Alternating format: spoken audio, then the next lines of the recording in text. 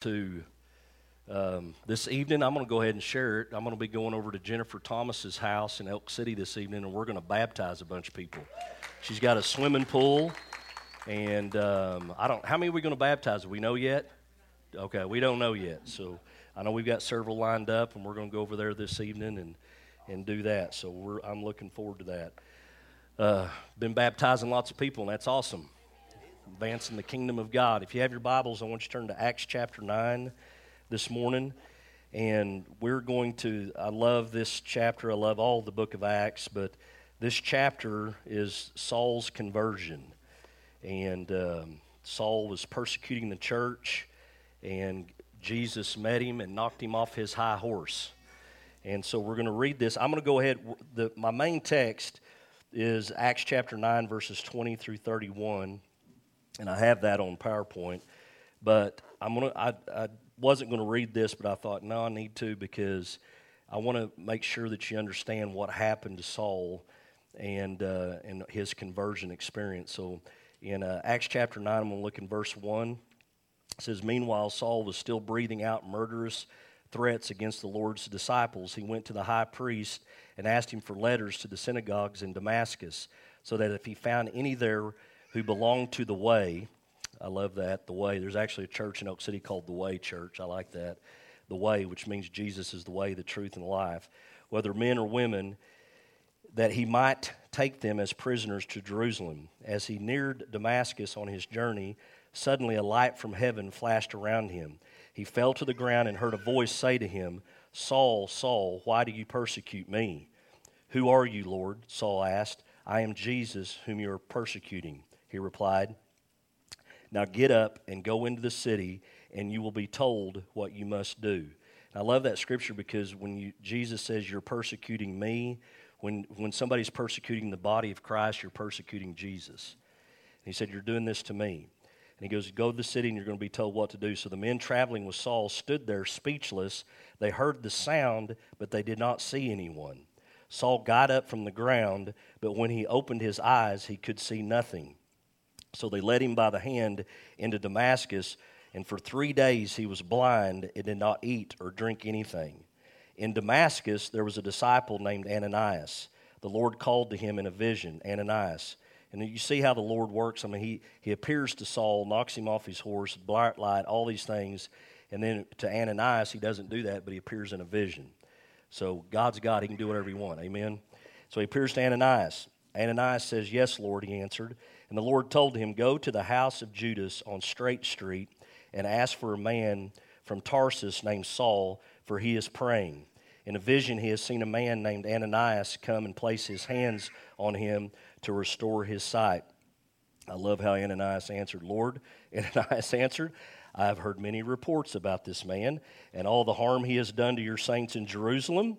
And he has come here with authority from the chief priests to arrest all who call on your name."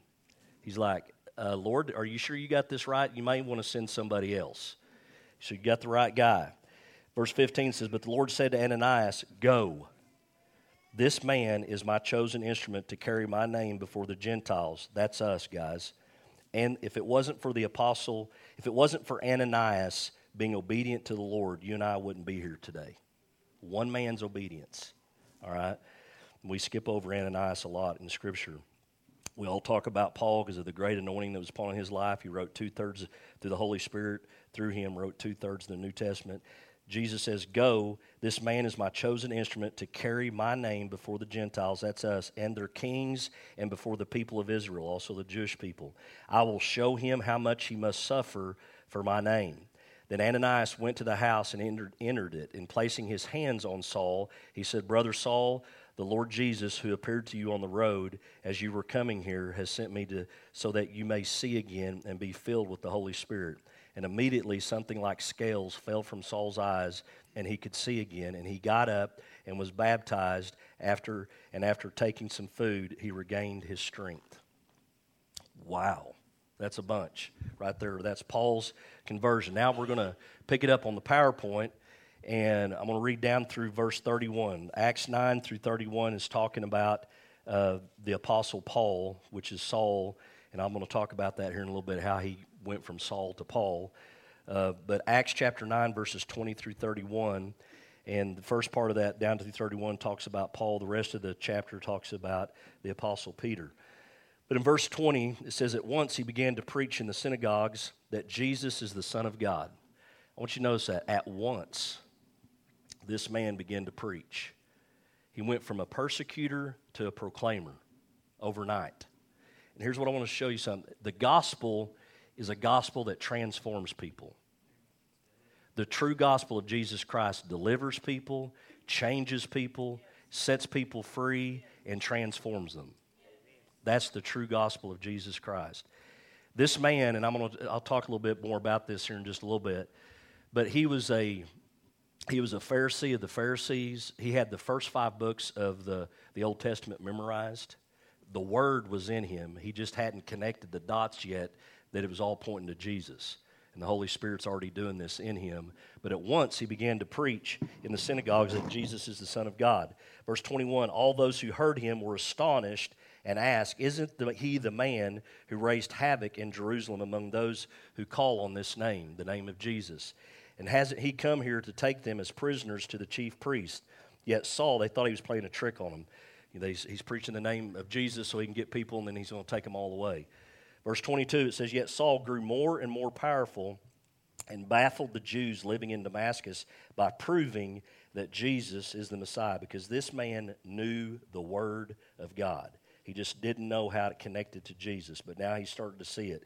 Verse 23 says, "After many days had gone by, there was a conspiracy among the Jews to kill him." All of a sudden, now he's killing people, now they're wanting to kill him, all right? Now, the other thing I want to point out here is whenever, I can still remember the day that I got saved. I can remember when I got baptized in the Holy Spirit, and then all of a sudden, guys, the grass was greener. I could hear the birds. Like life. God, but I could just hear and see God in everything around me. But the one thing that I loved about what happened in my conversion experience and that happened with Paul is the Word became alive. And I saw Jesus in the Word. So this is going on in Paul. Verse 24 says, But Saul learned of their plan. Day and night they kept close watch on the city gates in order to kill him. But his followers took him by night and lowered him in a basket through an opening in the wall. And when he came to Jerusalem, he tried to join the disciples, but they were all afraid of him, not believing that he really was a disciple. But Barnabas, everybody say Barnabas. We need some Barnabases in these last days, because there's going to be some people come to Christ that people are going to be scared of, and we need some Barnabases to bridge the gap. All right? But Barnabas took him and brought him to the apostles, and he told them how Saul on his journey had seen the Lord, and that the Lord had spoken to him, and how in Damascus he had preached fearlessly in the name of Jesus. So Saul stayed with them and moved about freely in Jerusalem, speaking boldly in the name of the Lord. He talked and debated with the Hellenistic Jews, but they tried to kill him. Golly, this guy's 10 times. If you'll read the book of Acts, there's 10 times where people tried to kill the Apostle Paul. When the believers learned of this, they took him down to Caesarea and sent him off to Tarsus. And we're going to talk about this, and I thought this was comical. Then the church throughout Judea, Galilee, and Samaria enjoyed a time of peace and was strengthened, living in the fear of the Lord and encouraged by the Holy Spirit. It increased in numbers because they got rid of the Apostle Paul. They had a time of peace. But that was the anointing that was upon this man's life. He had when he preached the gospel, it was very confrontational. And that was the anointing. Everybody carries a different anointing, right? I know that I carry a pastoral anointing. This man carried an apostolic anointing so that when he came into a city, he shook things up. I mean, that's that apostolic anointing that was upon his life. And so then he goes, I'm going to go to the New Testament and read a scripture that the Apostle Paul penned through the Holy Spirit when he's writing to the church in Corinth. And he says, "Therefore, if anyone is in Christ, he is a new creation. Old things have passed away. Behold, all things have become new." He's talking about himself. He's saying, my old life passed away. All things became new. That's what happens when you come to Jesus. That's the power of the gospel. And so my question today, I formed the title of this message today, is, are you new? Are you really new? This goes even with the last couple of messages that the Lord's had me in this vein for some reason, and I'm just following this vein with Him. But the question is are you new? And I'm going to give you 4 realities that we're going to see in this passage of Scripture, 4 realities of becoming new. How many of you are new here today? Amen? Okay. Here's the first one. The first thing that happened to the Apostle Paul, and I'm going to go ahead and call him the Apostle Paul because that's who he is, but the first thing that happened to him was he got a new faith. And guys, I want you to realize he didn't just get saved and add Jesus to his life. He got saved and Jesus changed his life. Jesus became number one, became Lord and Savior of his life. His whole paradigm, his mind changed, his whole worldview changed, everything about him changed. It wasn't just coming to the altar and crying a little bit and saying, Jesus, I want to add you to my life. No, he said, Jesus, you're Lord, and I'm going to be your servant. All right, so this was what was going on. Now I'm going to just take you through, just to show you a little history of the Apostle Paul, and I'm going to jump around in a lot of scriptures where he talked about his life and who he was before he came to Jesus. And in Acts 22, verse 3, he says this. He says, I am a Jew, born in Tarsus of Cilicia, but brought up in this city, talking about Jerusalem. I studied under Gamaliel and was thoroughly trained in the law of our ancestors. And Gamaliel, however you say his name, was he was a scholar of the day, a theologian of the day of the Word, okay, of the Old Testament. He said, I was thoroughly trained under him in the law of our ancestors. He goes, I was just as zealous for God as any of you are today. I was messed up in my theology because I thought Jesus was not the answer, and I need to get rid of Jesus so that people could see the one true God, but Jesus is God. And he learned that through the Word. Then over in Philippians 3, verses 5 through 6, he says, circumcised on the 8th day of the people of Israel, of the tribe of Benjamin, a Hebrew of Hebrews, listen to this, in regard to the law, a Pharisee, as for zeal, persecuting the church, as for righteousness, based on the law, faultless. He's basically saying, guys, I obeyed all 613 laws that they had as a Pharisee. I had the first 5 books memorized. I know this stuff. I was a Pharisee of the Pharisees. And he goes, and I'm a Jew all the way through. Over in Galatians, chapter 1, verses 13 through 14, it says, for you have heard of my previous way of life in Judaism, how intensely I persecuted the church of God and tried to destroy it. I was advancing in Judaism beyond many of my own age among my people and was extremely zealous for the traditions of my fathers. And then in Acts 26, verse 9, he says, I too was convinced that I ought to do all that was possible to oppose the name of Jesus of Nazareth until what just happened to him in Acts chapter 9, what I read to you, verses 1 through 19. I'm just trying to get you to understand who the Apostle Paul was. He was an intellect. He knew the Word of God, even though he didn't know who Jesus was. If you've ever studied the Enneagram, I think Paul was an 8 on the Enneagram because he was confrontational, because that just happened. That was just who he was. That's how God wired him, and God used that to advance the kingdom of God. He was one of the greatest. He is the greatest missionary that's ever lived. And then in Acts chapter 9, verse 20, it says what we just read. At once he began to preach in the synagogues that Jesus is the Son of God. And he went from a persecutor of the gospel to a proclaimer of the gospel. How many of you know somebody that is an intellectual and they just can't see Jesus? Okay. I'm some of you in here knowing, and Carrie, your family is going to have a road to Damascus experience. Because whenever you was telling me that and you sent that text to us, that I believe this is a word from the Lord for you, and you need to grab a hold of it, because he's going to come to know Jesus. I know this situation looks hopeless. When you look at it, you're like, I don't see how God could work through this, but he's going to. And he's going to have a road to Damascus experience with Jesus. And his life is going to be forever changed. And it's going to go down into your family big time.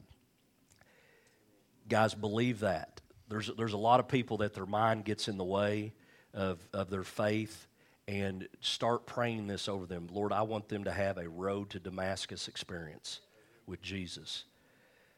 All right, so that's number one. Paul got a new faith. So I want you to think about yourself when you came to the Lord. I'll just be honest with you. In my life, I knew about God, had been around church a little bit, but I can tell you this, Jesus wasn't Lord of my life. I wasn't putting him first. Mark Haney was leading his own life. And then when I got the new faith, I started praying, God, who am I? Why am I here? What do you want me to do? Amen. And it's still unfolding to this day. Amen. But it's a new faith. It's a new faith. I took faith in myself out of the equation, and I put my faith in him. He became boss hog, so to speak. He became the Lord of my life. There's a lot of people that are walking around, and I'm not judging, but you can't, like I've been telling you all, you can judge by the fruits. But there's a lot of people that they think they're saved, but they haven't made Jesus Lord of their life. You get saved, and then there's got to be some fruit start happening where Jesus starts becoming the Lord of your life. Okay? And I know with every one of us it's different and how that all unfolds and everything. God works, the Holy Spirit works with us each individually, but that's the steps. You get saved, and then all of a sudden you start surrendering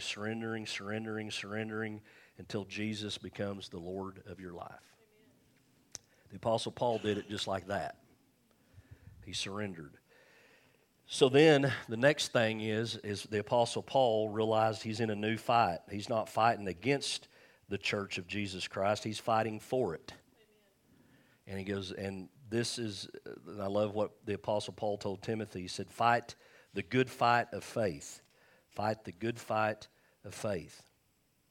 And then in Galatians 1, verses 15 through 18, it says, but when God, who set me apart from my mother's womb, this is Apostle Paul talking to the church in Galatia, he said, and called me by his grace, was pleased to reveal his Son in me so that I might preach him among the Gentiles, my immediate response was not to consult any human being. Well, listen to this. I did not go to Jerusalem to see those who are apostles before I was, but I went into Arabia. Later, I returned to Damascus. Then after 3 years, I went up to Jerusalem to get acquainted with Cephas, which is Peter, and stayed with him 15 days. When I was studying this, a lot of scholars believe that the Apostle Paul, when he had this experience and he immediately started preaching in the name of Jesus, people wanted to kill him. They told him, you need to go back to Tarsus. Well, what happened was he was so ingrained in the Old Testament, he thought, I need to, this is what some scholars believe, that he went back to Mount Sinai, where Moses had his experience with God.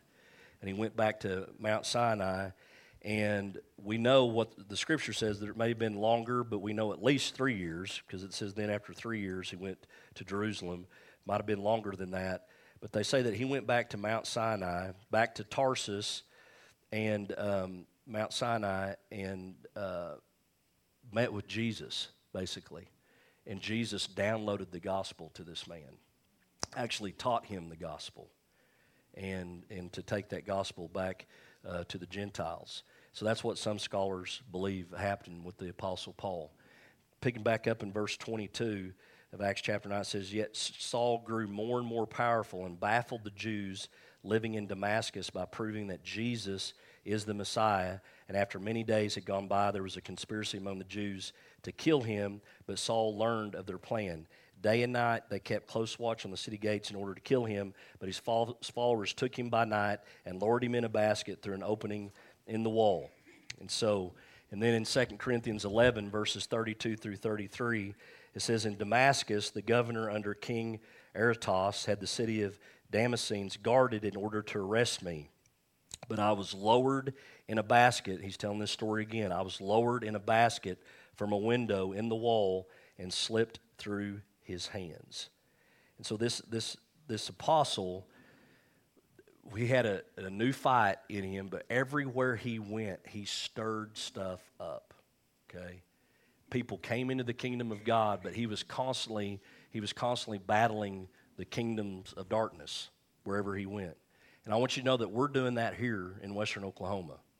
We're trying to. We had a prophetic word spoken over our church when we first broke ground out here, that this spot right here was going to be a light for people. Then when they drove by here, and that's why I have you all pray for people that drive by here, that there's going to be people come in here that are going to hear the gospel for the first time. There's a lot of people going to church today, guys, that haven't heard the gospel. And it's a gospel of transformation. It's a gospel of change. It's a gospel of deliverance. It's good news. Amen. It's not, the gospel is not something that you add to your life so you can cope with life. The gospel is something you surrender to, and it changes your life. Acts 17, verse 6, just talking about, I'm just going to show you the different translations, the NIV, the NLT, and then the Message Bible, what it said about the Apostle Paul. And, of course, he was always with the group, the other disciples. And it says, these men who have caused trouble all over the world have now come here. Acts 17, verse 6 says, Paul and Silas have caused trouble all over the world. They shouted, and now they're here disturbing our city too. There's a reason why I'm reading this. Acts 17, verse 6, the Message, these people are out to destroy the world, and now they've shown up on our doorstep attacking everything we hold dear. And I'm going to tell you, it is time for the church to start causing trouble. We're living in a time of war. And it's time for the church to get on her 2 feet and start causing trouble.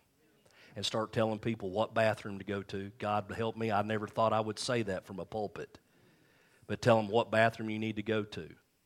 I told Jada the other day, we were sitting there talking, and I had a pastor send me something. Guys, this is happening in Oklahoma, that there's a little boy that he wants to go use the girls' bathroom because he identifies as that. And he's rising up and causing trouble. This is in Oklahoma. It's time for the church to rise up and cause some trouble. I told Jada, I said, if I ever see a little boy go in the bathroom with my granddaughter, I'm going in after him. And we're going to have a confrontation. I'm the Apostle Paul. But I'm telling you guys, it's time for the church to rise up and start speaking the truth. And there's a way to do it in love. There is, but we've got to be firm, guys. This is not. This is a time for trouble. A time for trouble.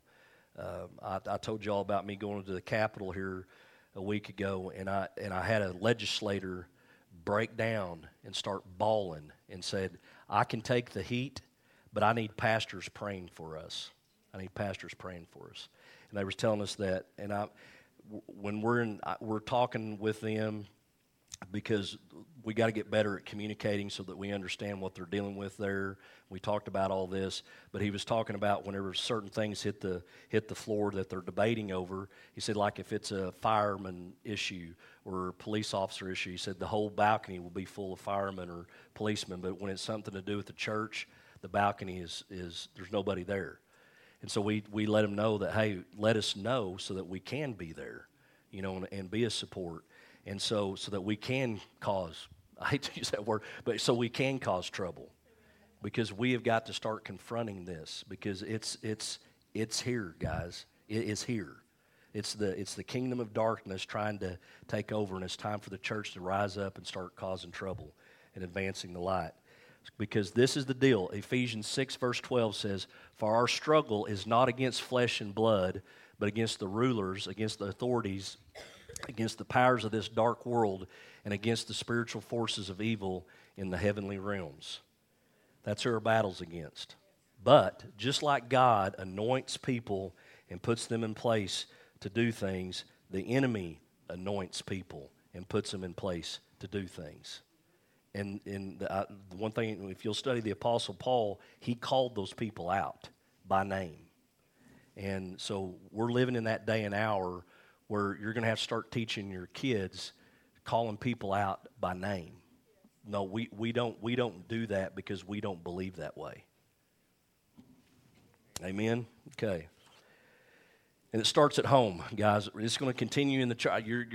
As your pastor, I'm going to teach the truth. I'm going to cause all the trouble I can because we are living in some dark times right now. And today is the day. By the way, today is the start of the Jewish New Year, and fall festivals and all the thing. Rosh Hashanah. Yes, I saw somebody say that. That's the New Year, and Jesus could come back any moment. For his church, and but guys, I feel like but he's coming back for a bride that's on fire and is advancing the kingdom of God. And so here's the third thing. The third thing is a new family. When you come to the faith, when you and you figure out the fight that you're really in, and that you're not fighting against flesh and blood, you're going to realize that you need a family. And you need a church family. Everybody needs a church family. We're all going the same place. You know, if somebody loves Jesus, they're family. If they know Jesus as their Lord and Savior.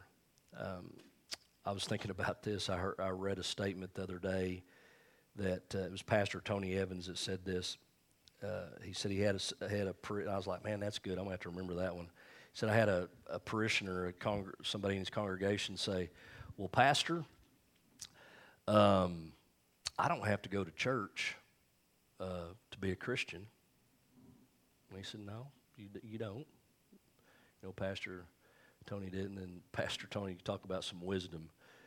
He said, but you don't have to go home to be married either. But he said, but don't go home for a couple weeks and see what happens to your marriage.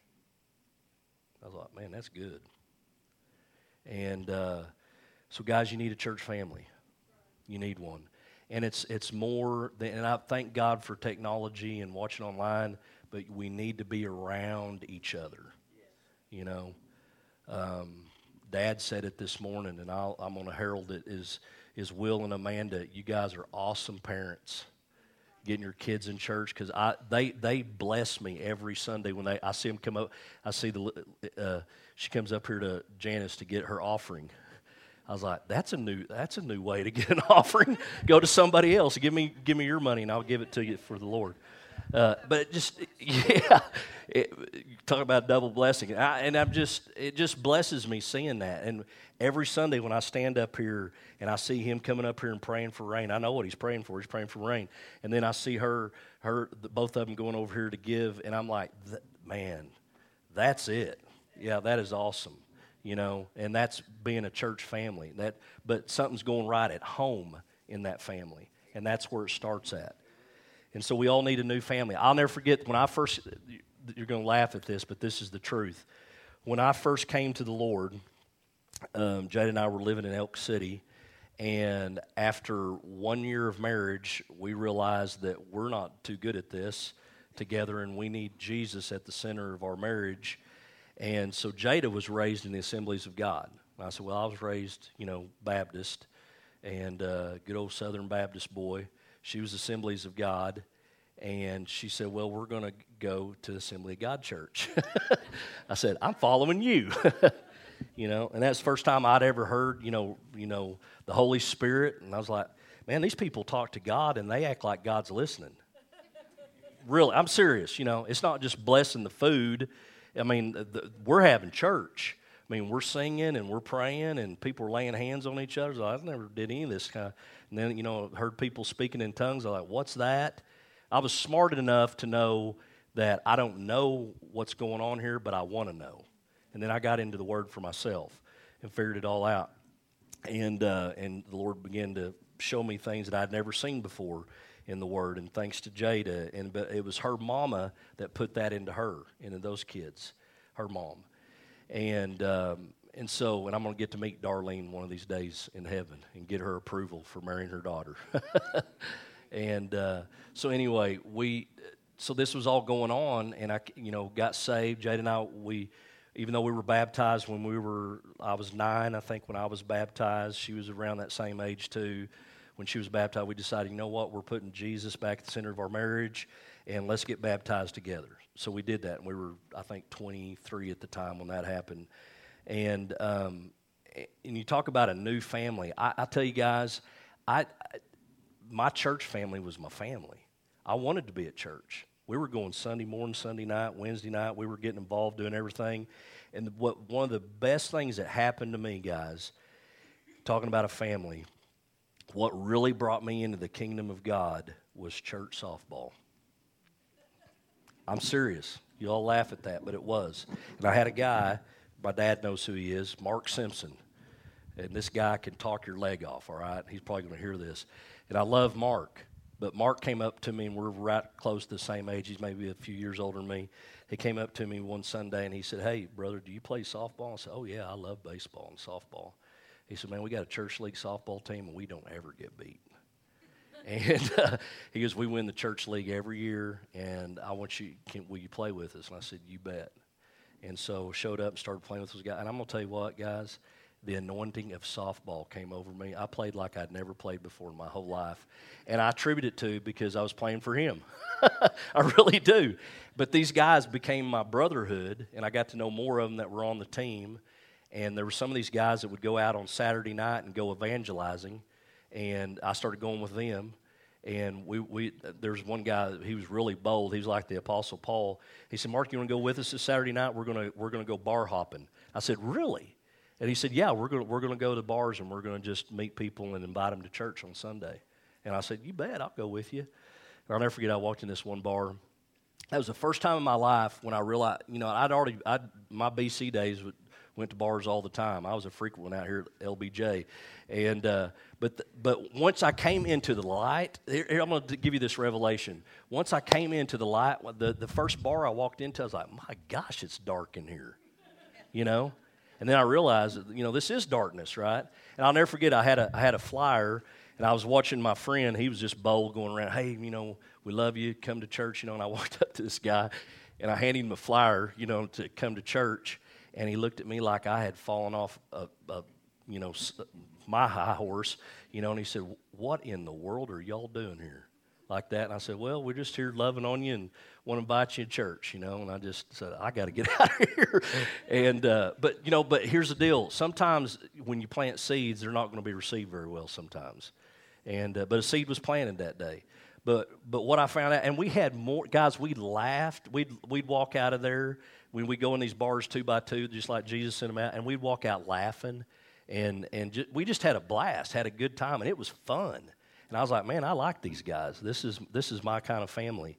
And guys, it was through that family, and we was in that church for several years, that where I really grew in the Lord. But how I grew was getting around other believers and getting to know them.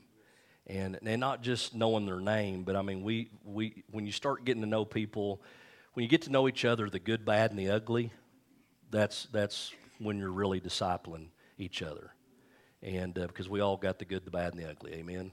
And we all need each other. We're a family. That's why we have to have grace for one another. And this is the Apostle Paul. He became part of a family, even though they were like, "I don't know if we want Paul a part of our family, because I think he's trying to play a trick on us." Thank God for Barnabas. It says, "But when he came to Jerusalem, he tried to join the disciples, but they were all afraid of him, not believing that he really was a disciple. But Barnabas took him and brought him to the apostles, and he told them how Saul on his journey had seen the Lord, and that the Lord had spoken to him, and how in Damascus he had preached fearlessly in the name of Jesus. So Saul stayed with them and moved about freely in Jerusalem, speaking boldly in the name of the Lord. And he talked and debated with the Hellenistic Jews, but they tried to kill him." And so we see, and what I wanted to point out in this about the new family is the Barnabas. And we need more in these last days, guys. We need Barnabases that are not going to be afraid to reach out to people and bring them into the family. Because there's going to be people they don't look like us, they don't act like us, but the gospel has set them free, and we need to bring them in so that they can be a part of the family. And it's going to take all of us doing that. Here's the fourth thing that the Apostle Paul got, the fourth reality of this new faith, of coming to Jesus, of becoming new, was a new future. And this is Acts 9, verses 30 through 31. It says, when they believers learned of this, they took him down to Caesarea and sent him off to Tarsus. Then the church throughout Judea, Galilee, and Samaria enjoyed a time of peace and was strengthened, living in the fear of the Lord, encouraged by the Holy Spirit, increased in numbers. And so the Apostle Paul, when he went off, and like I said earlier, some scholars believe that I believe it too, that he was with the Lord. The Holy Spirit was downloading. If he wasn't if Jesus wasn't standing in front of him, the Holy Spirit was definitely teaching him the Word of God. He was getting the gospel down. Also during that time, and we don't know how many years it was, we know it was at least 3, but Tarsus was his hometown, and his dad was a tent maker, okay? And so if you don't know this about the Apostle Paul, he would preach the gospel, but he also made tents to provide for his needs. And so, but whenever he was in Tarsus, evidently we know, because I think it's in Acts chapter 15 where we see that there are believers from Tarsus that show up in Acts chapter 15. So we know he was preaching the gospel in Tarsus, in his hometown. But he was under the radar now. He wasn't shaking things up. He was under the radar. He's preaching a little bit. He's making a bunch of tents.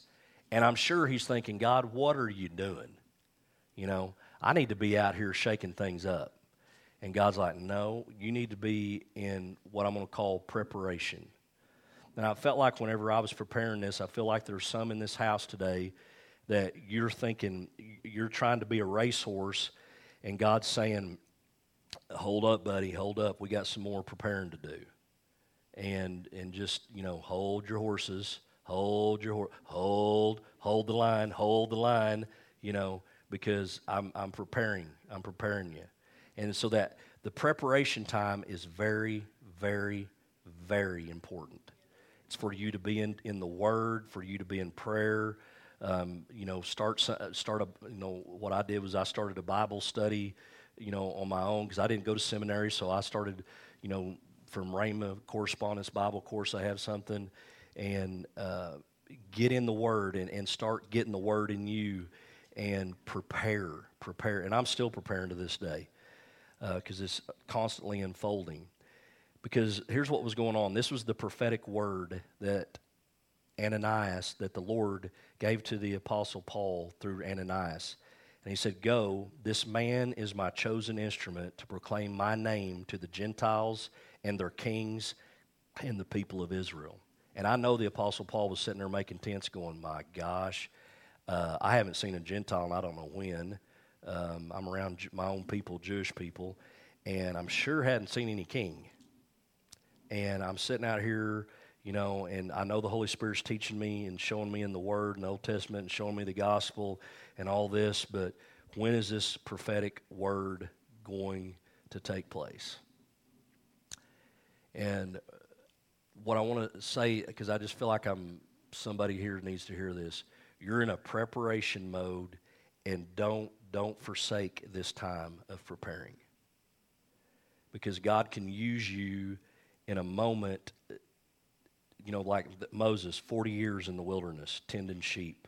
But that whole time God was preparing him for what he did at the age of 80. Okay? Mark, it may be 80. But God can do something. God can do something in a month what we can't do in a lifetime. God can do something in a day what we can't do in a lifetime. And I believe that's what this last day harvest is going to look like. He's going to be doing things in a day that we couldn't do in a lifetime of having church. And so, but don't forsake this time of preparing. Stay prepared. Stay in the process. Jeremiah 29, verse 11 through 13 says, for I know the plans I have for you, declares the Lord, plans to prosper you, not to harm you, plans to give you hope and a future. Then you will call on me and come and pray to me, and will listen, and I will listen to you, and you will seek me, and you will find me when you seek me with all of your heart. So there's this preparation going on for the plan of God to unfold in your life. Because every one of us in here, God has a plan for your life. And how it unfolds is when we start preparing ourselves and surrendering ourselves to His Lordship. And that's a daily process, moment by moment. Ephesians 2, verse 10 says, for we are God's handiwork, created in Christ Jesus to do good works, which God, here it is, prepared in advance for us to do. I had no idea that God had prepared me to be a pastor. If you'd have told me this back when Jada and I first got married, I'll never forget the day that I'll never forget this moment in our life. And Jada knows the moment I'm going to tell. I was like, there is something going on in Mark Haney. I would walk around and just start weeping. And I just feel the presence of God come over me, and I'm like, and I literally one day I was like, I'm going freaking crazy, you know. But I would just feel the Holy Spirit come over me, and I just begin to weep. And then I was reading the Word one day, and where I saw Jeremiah was called the weeping prophet, and I was like, maybe that's who I am, you know. My gosh, that's all I do is I'd rather laugh, God, but I just feel your presence, and I just start weeping. And it was a good weep. It was like God was just really cleansing my soul and just junk coming out, you know. And then all of a sudden, I started hearing the Holy Spirit saying, I'm calling you into the ministry. I didn't know what that looked like. And I was like, really, God? You know, I haven't been to seminary, God. You don't need that, you know. I mean, the Holy Spirit was telling me all this stuff, and I was like, well, I need to talk to my wife about this. And so I had a little bitty Ford Ranger, right, tan Ford Ranger, and we parked out in front of our mobile home one day, and I said, honey, I got to tell you something. And I think it was after church one Sunday, and she goes, what, babe? And I just broke down and started weeping. I said, I feel like God's calling me into the ministry, and I don't know what that looks like. And it's exciting and scary all at the same time.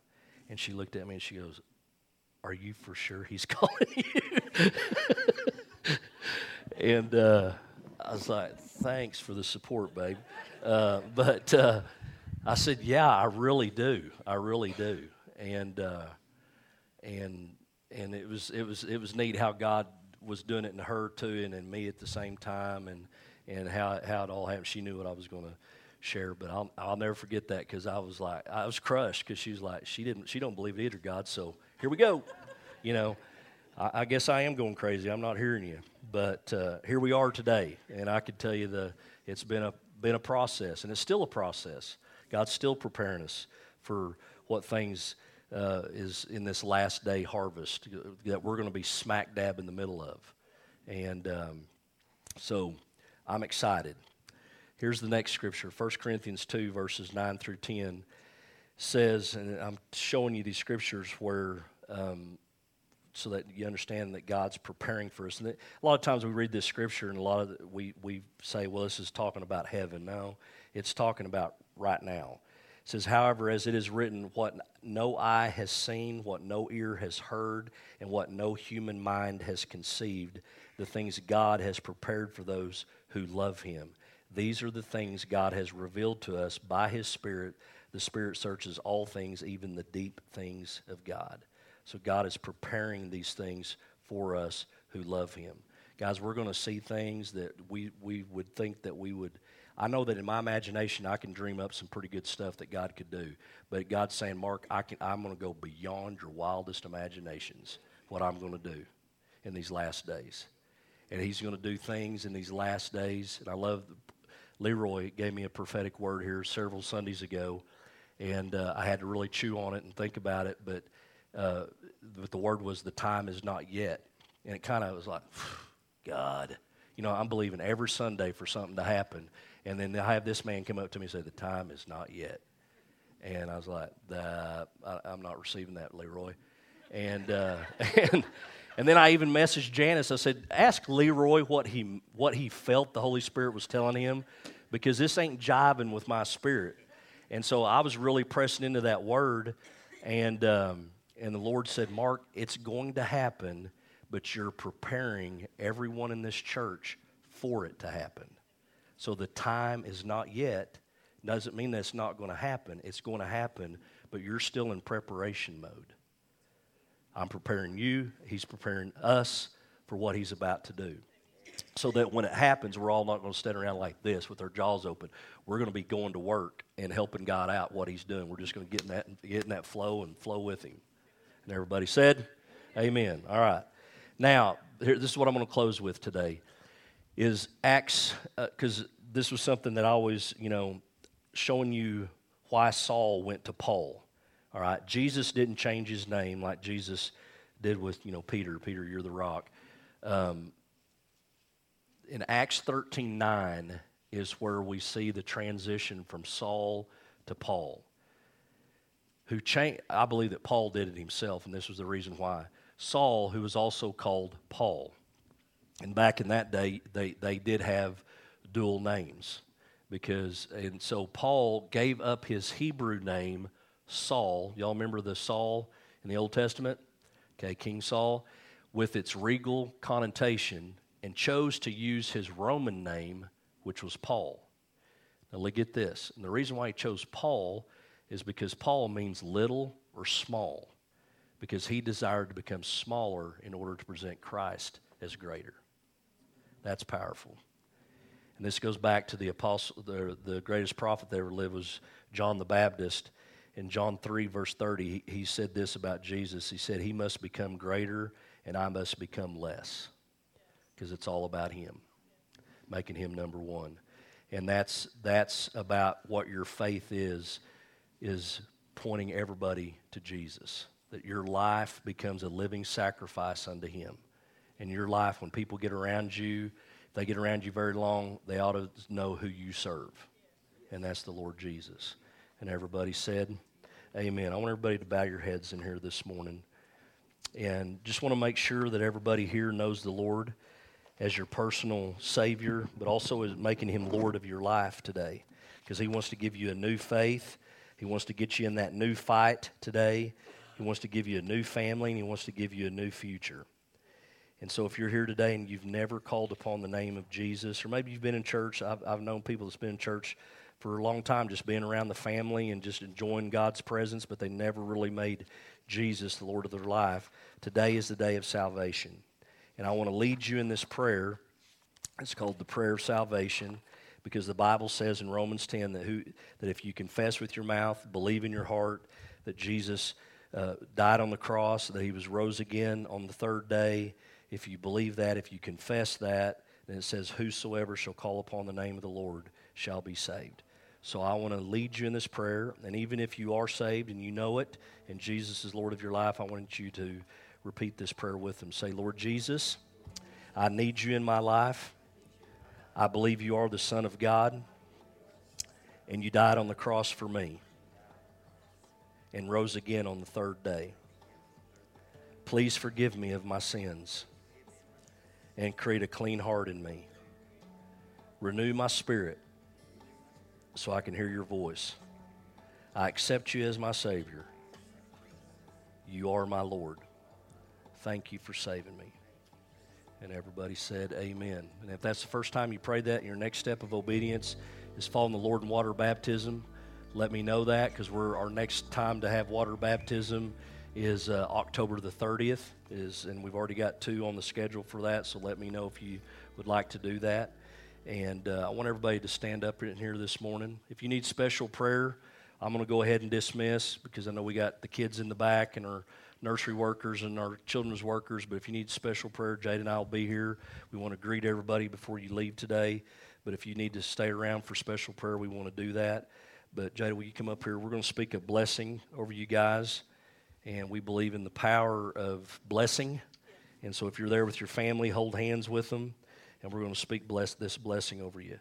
Now may the Lord bless you and keep you. May the Lord make his face to shine upon you. May the Lord be gracious unto you, and may the Lord give you his peace. May the Lord bless your going out and your coming in today. May the Lord anoint you to fulfill the divine destiny that God has given to you.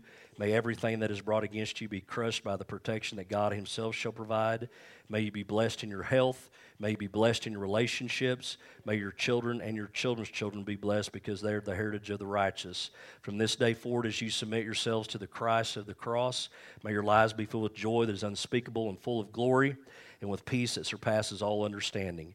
May your home, as the Word of God says, be as the days of heaven on earth. In Jesus' name we pray and ask it, and everybody said amen. Hug somebody's neck and say, I'm new. I'm new.